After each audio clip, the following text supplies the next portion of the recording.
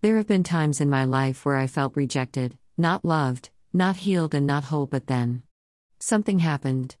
I found out that I wasn't rejected, I was loved. I found out through the healing, I was repaired. The most awesome thing of all was that I was made whole. You can be repaired also, all you need to do is open your heart. Let the Lord heal the pain, heal the rejection, and feel a love like nothing on earth. He loves you and wants you to be with Him when you take your last breath. Ephesians 3:18-19. May you have the power to understand, as all God's people should, how wide, how long, how high, and how deep His love is. May you experience the love of Christ, though it is too great to understand fully. Then you will be made complete with all the fullness of life and power that comes from God. Song included, Glorious Day by Casting Crowns.